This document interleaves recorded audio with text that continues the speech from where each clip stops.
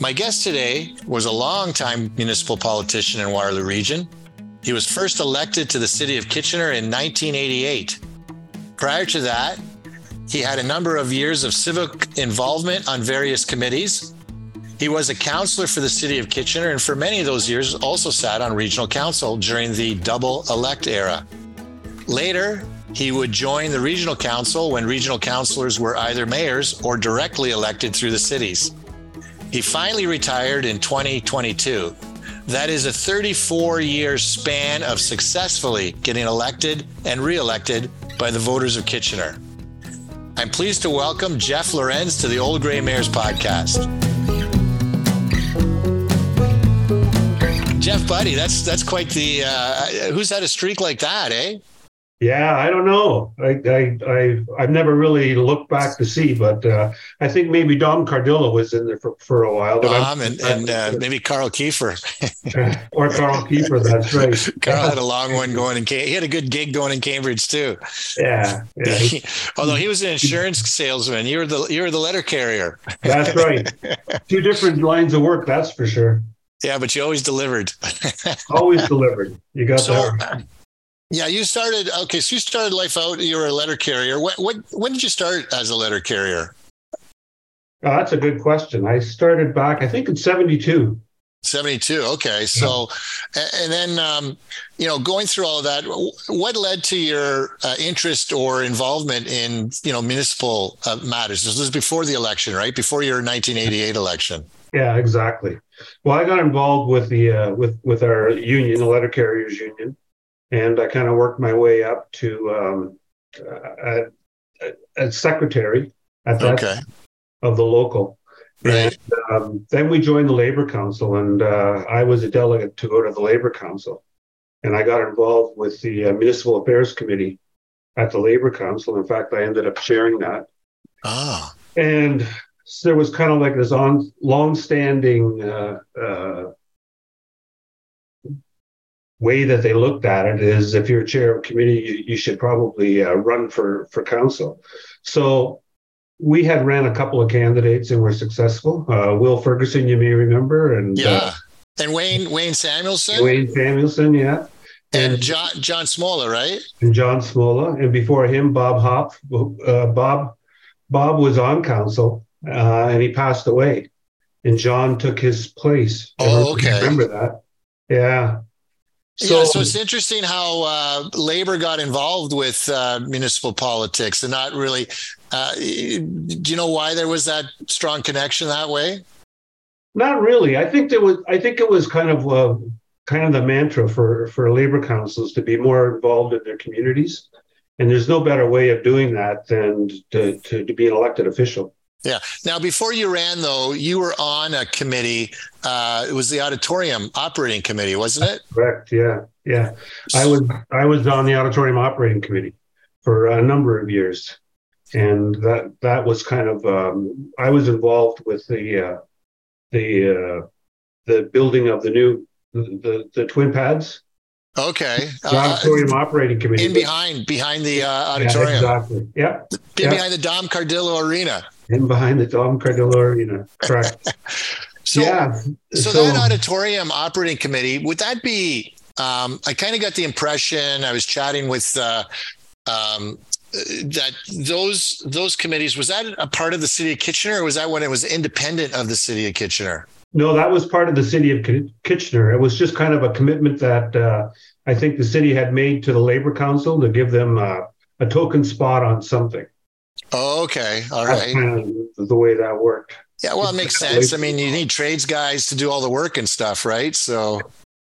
Yeah, and back in that day, there was a strong labor presence with Butt Automotive and BF Goodrich and Uniroyal and all of those big plants. So my parents were union members working at the factories, local Epton, BF Goodrich before it became Epton, and Lear Seating, right? General Springs, it used to be called. General Springs, that's right. Yeah. Yeah. My dad was as well, so he worked at Blower and Forge, Canada Pump.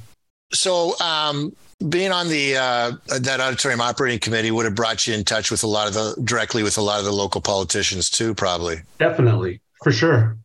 And it was a big deal. I mean, they were usually 3-4 hour meetings. We'd have lunch over the course of lunch, and Right. there was a lot of stuff going on. I mean, there was COE, there was all kinds of different trade shows coming in, the Globetrotters, all of that stuff it was a real happening place. That was way before Skydome And so that was all through you guys then.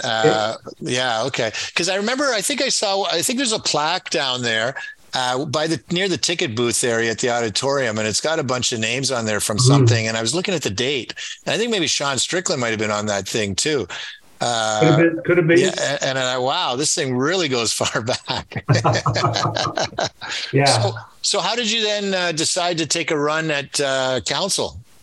Well, I think we talked about where we should be looking at getting involved, and I talked over with the committee, and I said I think that I should probably run for the school board. It's a good way to introduce yourself to the community, and so anyway, I filled out my papers for the school board, and when I went up to City Hall, I popped into the mayor and members of council area. And I was talking to a few people, and Dom came out, Dom Cardillo, and he asked me what I was doing. I said, I'm filing my papers for school board. And he said, get in my office. Come on, get in here. So he sat me down and he said, you're not going to do that. He said, you don't want to go for the school board. He said, Don Travers has announced that he's not going to run again, and you should be running in his ward. You live out there? So I thought about it, and I said, you know what? I mean, it's a big step when you first decide whether you want to do it or not. Yeah. I go home and talk it over with my family, and I did that. I ended up filing my papers, and I never looked back after that. Oh, yeah, that's interesting. Yeah. So, yeah, we've had Don on the podcast too to chat about his time and some of the stuff that he was working on. So it's interesting. So that's interesting that that's who you replaced on there. So what was the campaign like? Well, I ran against, I don't know if it was 2 or 3 other people, but I kind of just ran my own thing. I didn't have, it's funny, through the whole course of the 34 years, I never really had a campaign manager. I never really had anybody that kind of, I jobbed out any of the specific jobs to. I always was a hands-on. So, I was happy to, I raised a little bit of money. I think we got some money from the Labor Council. I put some of my own money in. My parents gave me some money. And my dad helped out with knocking on doors. Right. He did the old Forest Hill area, and I did all of Forest Heights. And, go out and knock on doors and just talk to people. And I was fortunate because by then I had probably delivered mail to almost everybody. Oh, that was your route area too. Well, for sure. I mean, you just kind of move around, and so I knew a lot of people from that, and that really helped. Did you do a lot of literature drops? Well, no, you had to be careful about that. But the funny thing was, Rob, that super mailboxes were first coming in. The super mailboxes. So at that time, I was president of the Letter Carriers Union, so I ended up doing some radio stuff and some TV stuff about the dangers of these mailboxes, and some of the people. There was a guy by the name of John Raffolo who was really upset about having to go walk down the street to pick up his mail. So he was like the poster boy for the residents, and it worked out really well for me. I got a lot of exposure, a lot of press out of that. Okay, you know what it's like when you're on council. You look for those opportunities, and you kind of, if they present themselves, you go for it. There's certainly lots of opportunities, right? And certainly, like you said, then it wasn't, because there wasn't a lot of media per se, right? You're right. Yes, 88. Yeah, for sure. But you know what? You had more in the walkie-talkie phones. Right? But you probably had not better, but more local coverage going on, right? I mean, a larger presence. Now, we have good people now, but I always get the impression there were more people covering. Your local section was a lot bigger than it is today. Yeah, I would agree. you know, and then you had guys like our buddy Brian Storts with his paper for a year and a half. Yeah, good old Brian. But so you get elected in '88, and actually, there's some interesting people you're on council with at that time, eh? Like Gary Ledston and Will Ferguson. Will Ferguson, Mike Hiscott, Mike Hiscott, Chris Wiley. Yeah. Mark Johnson. Chris Wiley was the only female on the council at the time. Right. Yeah. And Dom was the mayor. Dom was the mayor. Jim Ziegler. Yeah, Jim Ziegler too. Yeah. So what were some of do you recall what some of the issues were back in that days that you were dealing with? Well, I think the biggest one was building the new city hall. So you were in the middle of the decision's already been made to where to go, right? That's right. We were deciding on how much we were going to spend and what the design was going to be, and that brick from India, the red brick. Red brick, yeah. Did I tell you that story? But it was flaking or something. I can't remember now. No, it wasn't. It was how they were harvesting it. Oh, okay. Oh, I didn't realize that. Okay, so so like some labor issues. Well, they had at one point they showed us, because we would meet every Monday morning at 7:00 to go through all of this stuff. I mean, we basically spent every week talking about City Hall and where, brick by brick design, design, whatever, right? But they showed us this one video that they had taken because it was coming from India, and they showed these guys harvesting this stone, and nobody had proper footwear, nobody had helmets on, nobody had any safety gear at all. It's like, my God, you're not showing this at a council meeting. People will go right through the roof. Well, it's funny you say that, because I was going to say to you, one of the nice things about that was that you guys were able to pay that off in short order, right? The City Hall. Yeah. And I was just did a chat with John Gazzola about that. And, he was the finance commissioner or treasurer, what have you at the time. But now that you mention it, he tells a story. He used to work in the quarries in Beachville when he was a younger guy.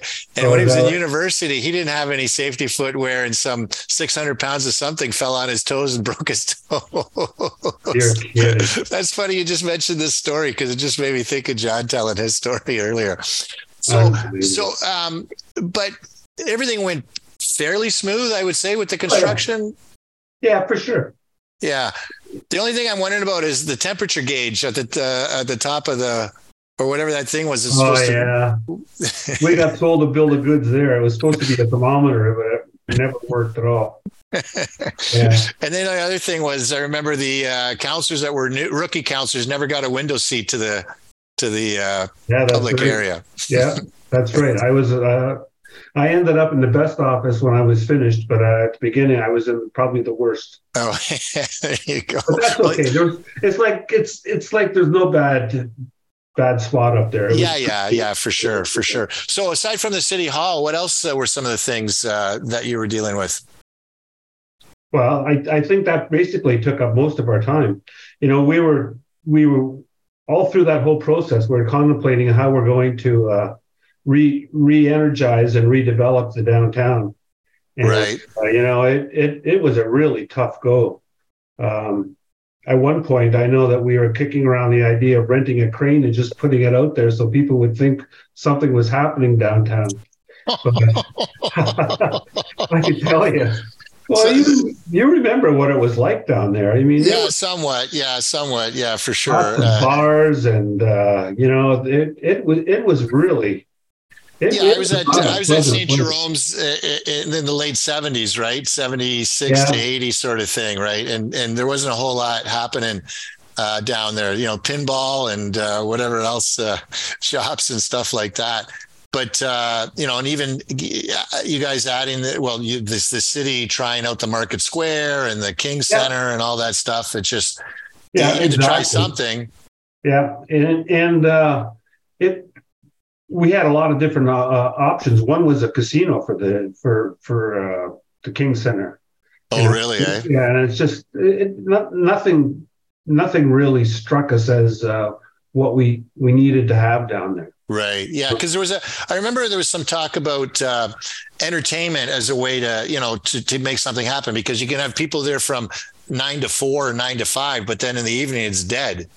Right. And what do you do to attract people down there? So thinking about that, we're going to talk about some other stuff like Ralgren and your community services work, but just on this, what do you think turned it around a bit, if one could say it's turned around? I mean, I think it's turned around in the downtown, but what would you say was sort of the turning? Can you picture it or pinpoint a turning point on that?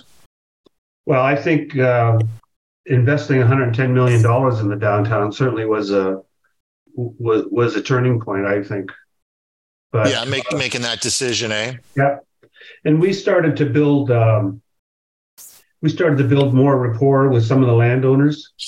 Tony DiBattista was a big landowner down there, and yeah, we were butting heads all the time. And the first time I had a dealing with him is they were putting posters all over in front of Forest Heights Collegiate about coming down to some kind of a thing that he had going on, and they were. It was for young kids, but it was also, for older kids to be able to drink and everything else. And I kind of raised it at council, and I said, this is ridiculous. We shouldn't be allowing these guys to put up all of these posters for these kinds of events. And so we kind of locked horns. And then finally, at some point, we said, maybe we should talk to this guy. So we ended up, members of council got together with him and his team, and we sat down and talked for a couple of hours about his land holdings and what he thought his vision was. And we talked about, the things that we would like to see done. And after that, we had a really good rapport with him. He made off, we bought some stuff from him, and he made off like a bandit, but you can't blame him. He was a small businessman, and well, he was investing in an area where a lot of people were running away from, I guess. Yeah, exactly, and that was the thing, right? Yeah. What were some of the things that you guys? So starting to talk to the landowners, the fund. Now that fund attracted. It was the universities, right? I mean, was it the Laurier for the School of Social Work and the School of Pharmacy? Yeah, exactly. And I think that was a kind of catalyst that people started to look at our downtown in a different way. And then we started with the Communitech building. We bought that and started bringing high tech into the downtown, and really made a big difference. And then I think people really started to sit up and say, hey, we got something going here. But, the idea of investing $110 million when you represent the suburbs into the downtown was a big deal. Yeah. I mean, for sure. And that was like $110 million was a lot of money back then. Yeah. And that's something that happens, right? I mean, you get a bit of that downtown versus the suburbs kind of view sometimes, because I've heard it mentioned by other people where your constituents in your ward are saying, okay, well, that's great. You're doing all that there. What are we getting out here? Yeah, exactly. And that's the big thing. Exactly. To be able to combat that, I think we've kind of worked out, not so much, I get more of a strategy on how we're going to start investing in the suburban areas as well. And we started building community centers. And I chaired the Community Services Committee for 20 years. And we got a lot of community centers built over that course in time. We were able to do in Forest Heights. We did Forest Heights Community Center. It was a fire hall and ambulance substation as well, in behind Highland Hills Mall. So sort of like a joint sort of project, right? Yeah. And it really worked out well. Yeah, because everyone's contributing to the costs to get it up and going. Yeah, exactly. So that one went over great. We built Doom, Stanley Park. We did. Country Hills. Yeah, so that's one way to sort of spread the love, so to speak, around the community. We were using our gas money so we had a gas utility, and the city of Kitchener still does. So it's a excellent source of revenue, and it gives back to the community. Building libraries as well, Rob, and pools. Yeah, I'm gathering that's been a real positive holding on to that thing rather than going after the big buck, but working the long haul on it. Yeah. And, another good thing that's happened recently is that both hydro utilities have merged together. I've been after that for years and years. It just doesn't make any sense to have duplicate services in Kitchener and Waterloo. Yeah. But I think that's a really good thing. But but one thing I guess I'm worried about is now with the Premier talking about the idea of amalgamation, how that will affect the gas utility. I think interesting. Is a dividend going to come back to all the residents of Kitchener? I mean, there's all the residents of the region. Well, how do you equalize that? Yeah, right. I understand what you're saying. Yeah, look at there's a lot of complications that happen. It's like in Peel where they're saying, well, Mississauga, you'll go on your own. Brampton, you'll go on your own, and then Brampton saying, well, hold on a sec, all that infrastructure in Mississauga we paid for. We got a bill. Yeah. And then Milton is saying, wait a minute, you two have all started to grow. We're ready next in line, and now you're bailing. Yeah, I know. So so there's lots of complications there. So who knows if that's going to happen? But just since you mentioned amalgamation, do you got a viewpoint on amalgamation? I've always supported amalgamation. It never made any sense to me to have all these different municipalities. And it's funny, when we were pushing for amalgamation, and there was a few of us on council that really wanted to see it happen. Right. We got a lot of pushback from the townships. And, the biggest thing was that the cities just want to come in and build steal the land and build out and all of this stuff. Guess who's doing all the building in the townships now? We can't trust you city slickers. But I know. But that was in the late 90s, right? I mean, when there was a lot of discussion going on about amalgamation, and John Sweeney was doing his report and stuff. Yeah. There was actually some votes that were maybe going to go through that might have changed the way things got done, but didn't happen. We even tried to vote to put it on the ballot about whether we wanted to amalgamate with Kitchener or Waterloo. And Kitchener said yes, and Waterloo said no. Yeah, that was the 2010 ballot where. So what did you think of the idea of putting it on the ballot like a referendum? What were your thoughts on that? Well, I think people have a right to have a say in it. It's one thing to be able to represent, say, 18,000 or 20,000 people. But at the same token, you don't know how people feel about a lot of these big issues. And I think referendums are a good way to go. You certainly get it's not the answer to everything, but you get a good flavor of what the community you represent is, what they're saying and how they're feeling about it. Did it surprise you that Waterloo said no to a conversation and Kitchener said yes to the conversation? It didn't surprise me, but it did surprise me as well. Or maybe disappointed you. Yeah, I think it was more disappointment because I think the writing's on the wall. I mean, everybody's looking at downsizing. Everybody's looking at trying to, control costs. And I think it's just a matter of time before it happens. So let's talk about while you were a councillor, and so you said the community services, building the centers, and all of that. Was there any other committees you were on through the city of Kitchener during your time? Yeah, I was on the Huron Natural Park committee with. Okay, so that's creating the Huron Natural Park. Yeah, with Tom Galloway. Tom chaired that committee. That's right. And Frank Blue was involved from the school board. Okay. And Tom Clancy was involved. He was the head of Parks and Rec for. Yes. Yeah. I know his son, Kevin, who's lives. So Tom Clancy. Yeah. Tom Clancy, longtime rec guy, right? In the city of Kitchener. Salt of the earth. Yeah. Yeah. Totally and that's a nice thing to set up. Was that a difficult thing to get together, the Huron Natural Park? It was.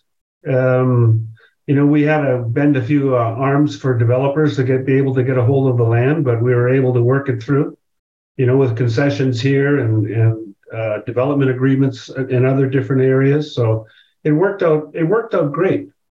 So that's interesting. So you go out there. Tom's name's not on a plaque, and mine isn't either. But Tom Clancy and Frank Blue are, and they're the guys that were getting paid the big bucks to do it. We'll go sneak out there and scratch you on there. So that's interesting. So in order to create that, you would have had to go out to talk to, because parts of it were with different owners, and you had to go to those owners / developers to get them to contribute parts of it for anything they wanted to develop.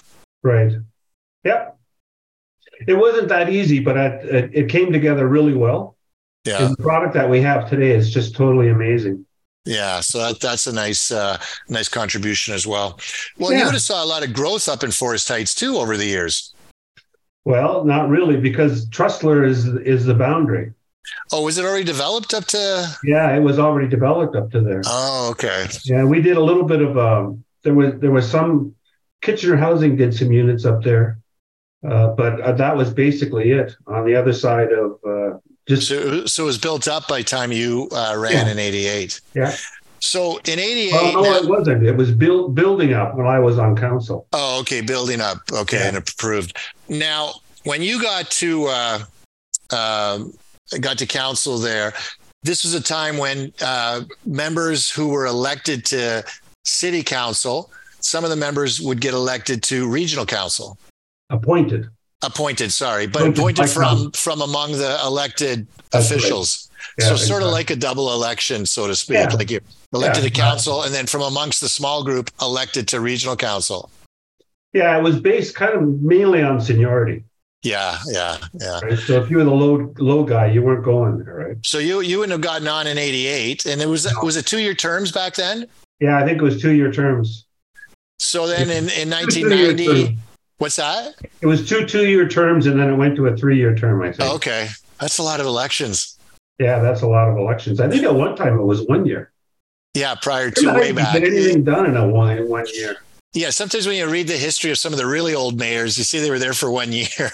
Yeah, you think, how could you do anything in 1 year? Yeah, no, right. You're just learning the job too, right? Yeah, and you're running again for the next year.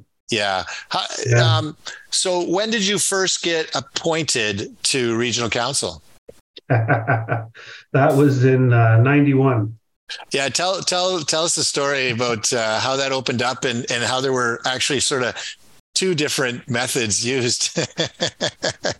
Well, Brian Stortz and I both got elected at the same time. Yeah. There was one of us was going to go to a regional council. But how did the opening happen?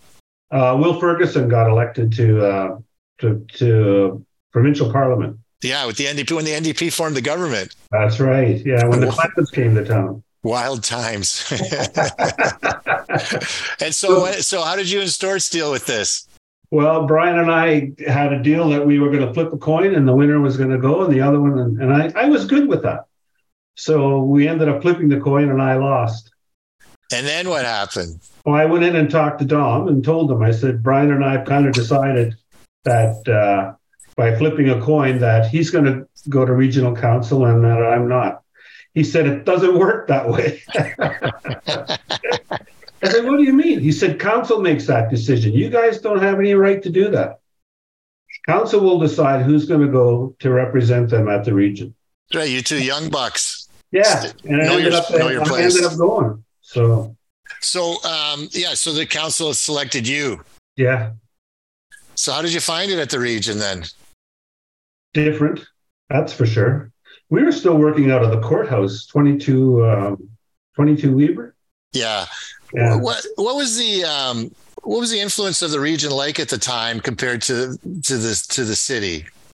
The relationship, or is one larger than the other? One, that sort of thing. I think until the region moved into regional headquarters, it really didn't hit its stride.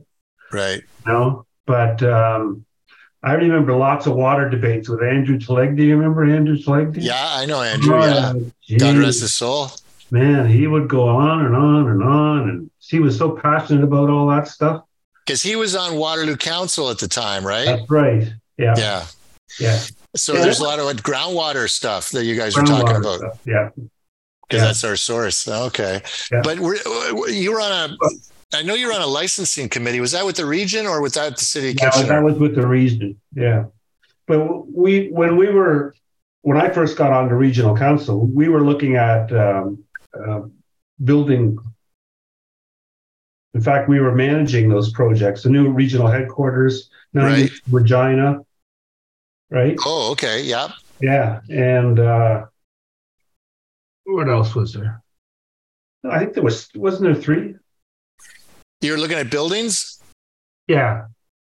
Well, yeah, that's right. So the three were City Hall. We were still working on City Hall. We were also building regional headquarters in 99 Regina. Basically Wow. all at the same time, right? Yeah, so that's a lot. So that was a lot. Yeah, exactly. A lot of And construction at the going on. region, it wasn't as much hands-on as it was at the city of Kitchener, right? I mean, we used to have some real big debates about what we wanted to do with that building, but like I said before, all of this stuff, when you represent the suburbs, it becomes a real conundrum. You have to give it a lot of thought and try to foresee how the future will look when you're building things in the downtown core and it's not affecting everybody that you represent, right? What was on City of Kitchener Council, what was your relationship like generally with the other councillors? We all got along. Basically. I think you mentioned about going out for drinks and stuff after, right? Yeah, I think that was a kind of a tradition that we always tried to do.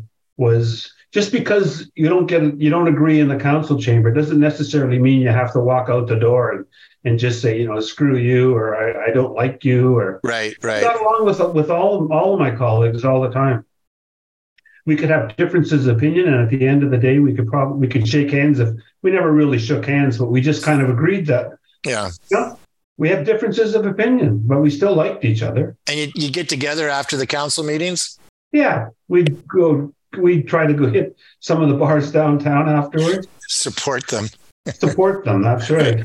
Yeah. But it's a good way to break the ice and chat about things too, right? Oh, for sure. Yeah. And nothing like it didn't happen every council meeting, but especially when we had big votes or we were making some big decisions. And it was just really nice to be able to talk more in a relaxed environment than sitting around the horseshoe all the time.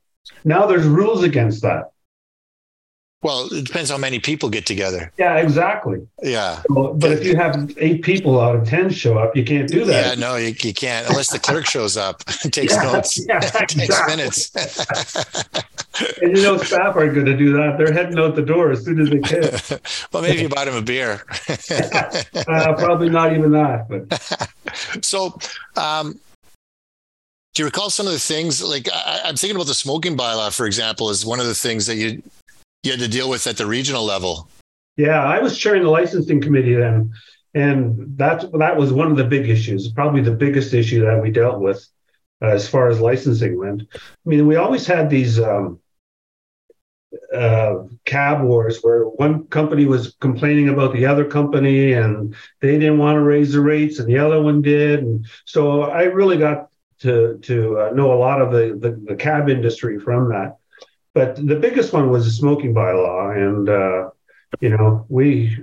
we had some long, very long meetings. A lot of restaurant owners coming in, very upset, ticked off. Yeah. Do you remember how that all started with respect to bringing in? Because there was no smoking bylaw anywhere in the province. Yeah. And so Kitchener or Waterloo Region was an innovator on that. Do you recall how that all got started?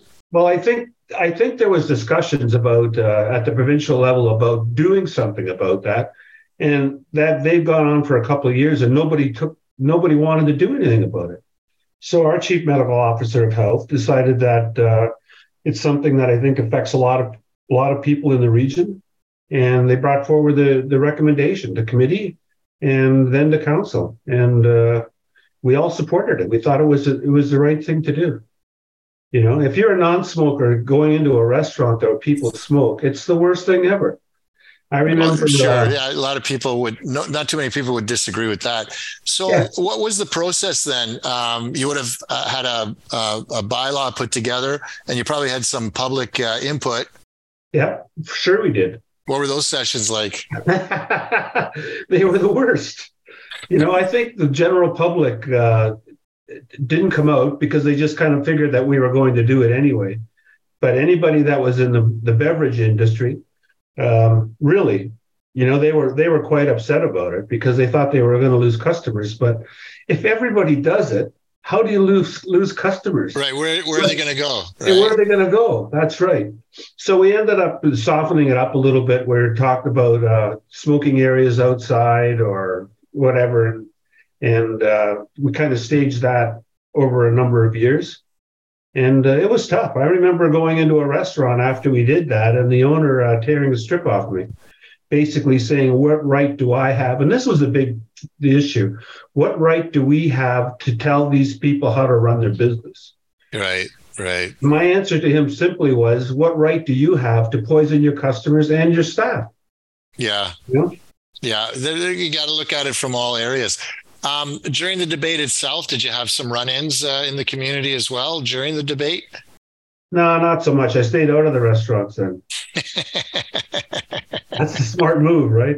Yeah. I guess that's one of the things about local politics is I know Ken Sealing one time said when I was mayor, he says, your circle of friends will start to get a little smaller because you start to make decisions that are going to piss off somebody, right?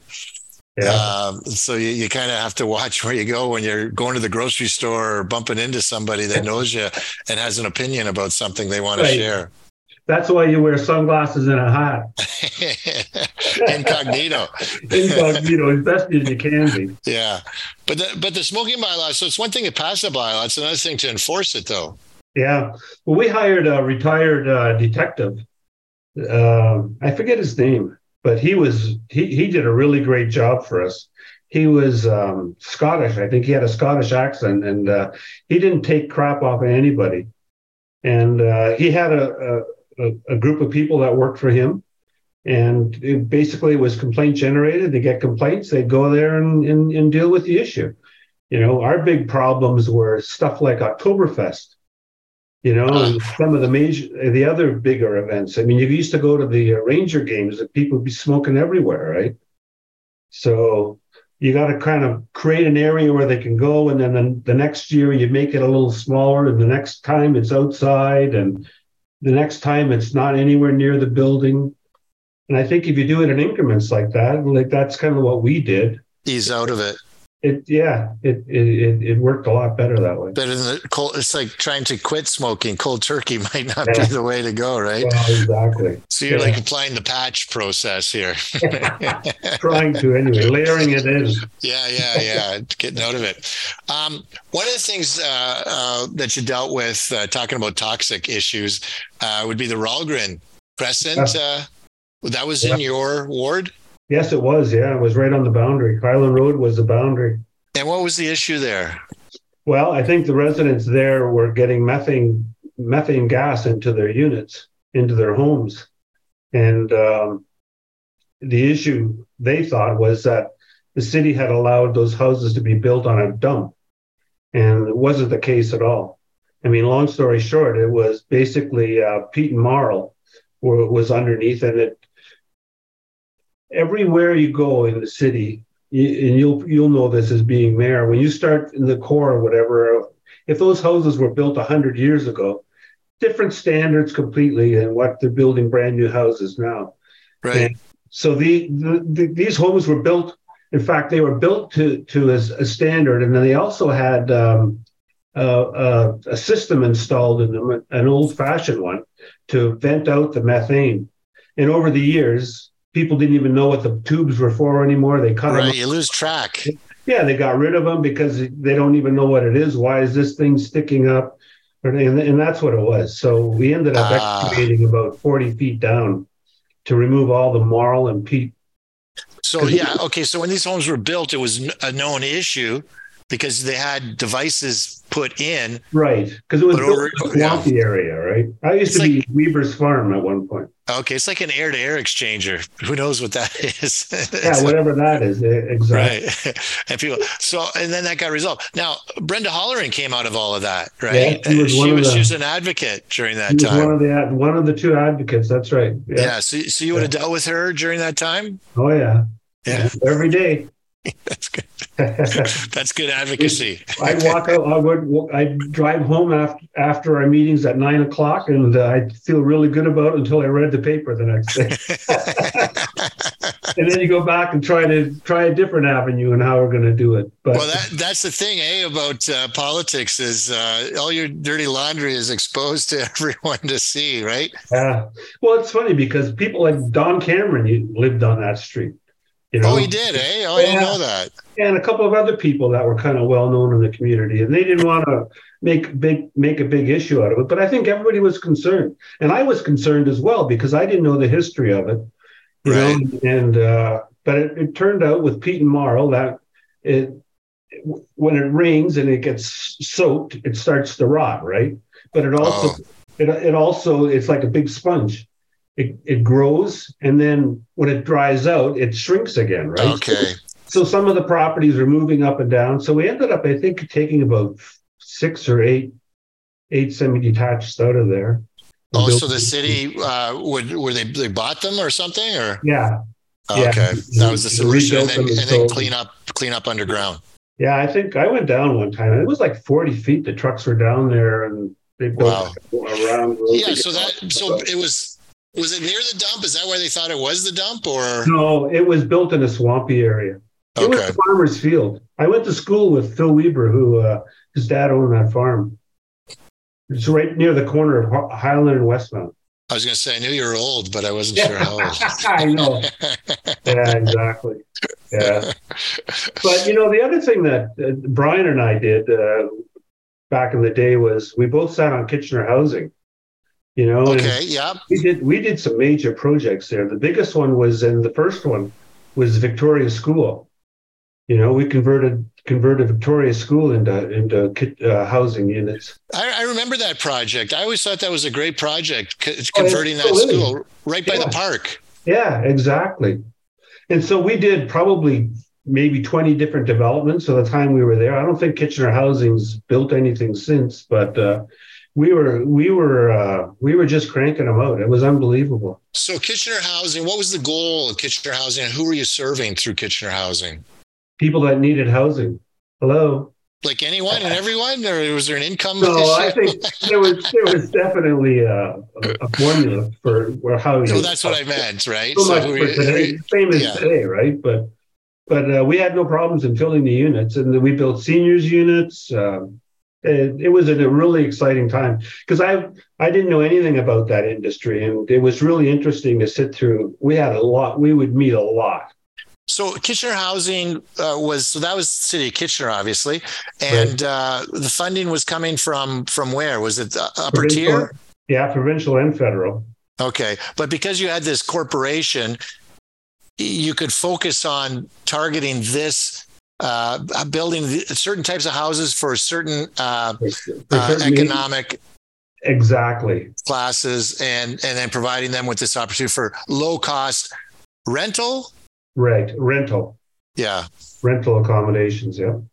And did you guys start that, or you picked that up, or was that already going when you got there? I think it was going before I got there, but it really hadn't started building anything yet. Right. It's a matter of being formed, and it was run by Sybil Fournette. It was just a dynamic. Yes.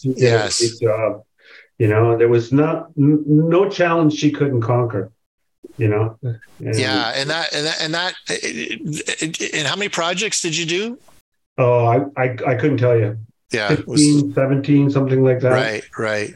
It was just amazing.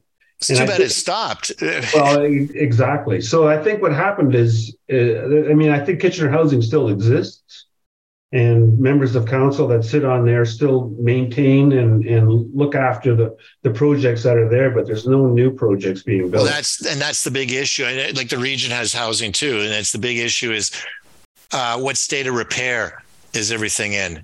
Yeah, and that gets to be a pretty big issue. I know that we've looked at some of the housing the region has, and we've looked at intensifying some of the sites, and I think they're moving ahead on a couple. Because I sat on Health and Social Services as well. I chaired it for 4 years. Well, that'd be good because we need anything and everything we can put together, right? Like we'll talk about some of the other stuff next time we get together about the encampments and stuff, because that would have been during your time when you were exclusively on. I can hardly wait. On the region. we won't talk about some things, I promise you that. Okay. But so At some point, though, you decide that you're not going to keep running for Kitchener Council. Well, when the province decided to, we could make a decision whether we wanted to increase the size of council or not in 2010, right? Yeah. And we were at 6 at that time. My ward used to go from Trustler Road to King Street. Oh, that's right. It's massive. Yeah, it's massive. Exactly. So this council, and I didn't support it, decided that we would go back to 10 members of council. So. Oh, you didn't like was that a reduction? That was an addition of 4 new people, right? Oh, you thought it was too many? I thought it was too many. I think the more cooks in the kitchen spoil the meal. You know, I think we were able to because of our smaller size, we were able to get a lot of things done. Like when we did the $110 million, that was 6 of us. Okay. I mean, the votes were always 6-1. Okay. But we still got stuff done. Right. You know? And, yeah. Well, and it's not to stop the stifle debate or anything. It just seemed like, you streamline the process and you can get a lot more done. And so you would have just preferred change some of the boundaries to add some more people and other ones that weren't as big, like make them more equal in terms of the number of people. Well, exactly. And I think back then I would have even supported adding 2 more, but 4 more, it's like having, I know what it was like when I first started, how hard it is, all the learning curves, everything you have to learn. And you got 4 people now starting all over again. Yeah. So we had, I know in North Dumfries, we had 4, what was it? No, actually it was 3. I think we added 1. So there were, there were 4 on council. And what we did was, because AIR was growing so much and Councillor Foxton was the representative for that, right. We created 2 spots in AIR and reduced the countryside from 3 to 2. So we still had the 4, same number, but just rejigged them to make it a little more even for especially the AIR one, because it was growing so fast. Well, that kind of makes sense. Yeah, so I could see what's that. So you said, okay, that's too many. I'm going to the region where there's 16. Well, I think I was, and I think that was one of the reasons why, but the other was I was looking for a change as well. Yeah, a long time in one place with one council. Yeah, you're right. Yeah, and now you could, but you were on. Yeah, okay. So because when did the direct elect in 2000? 2000, yeah. Okay, so from 91 to 2000, you're on both. Right. And then from 2000 till 2010, you're just on Kitchener. That's right. And Tom Holloway went, and Gene Halboom. Gene Halboom went. Yeah. I'm trying to remember who else it was. I think that might have been it. Carl? I don't know.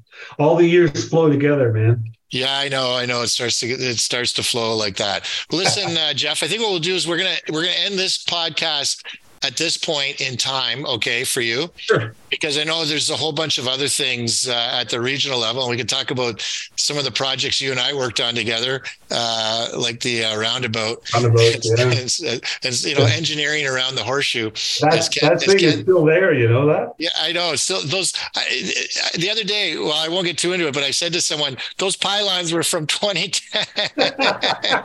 We had to figure it out. They didn't. The engineers couldn't do it. Anyway, so listen, thanks a lot for going for this trip down memory lane, and we'll be back together for another time real soon. All right. Well, thanks, Rob. This is a great idea that you have doing these things. It's very enjoyable. Thanks. Okay, Geoff, you take care. Thank you for listening to another edition of the Old Grey Mares podcast. If you have any ideas for stories or people you would like us to interview or reach out to, please feel free to contact us. And thank you again.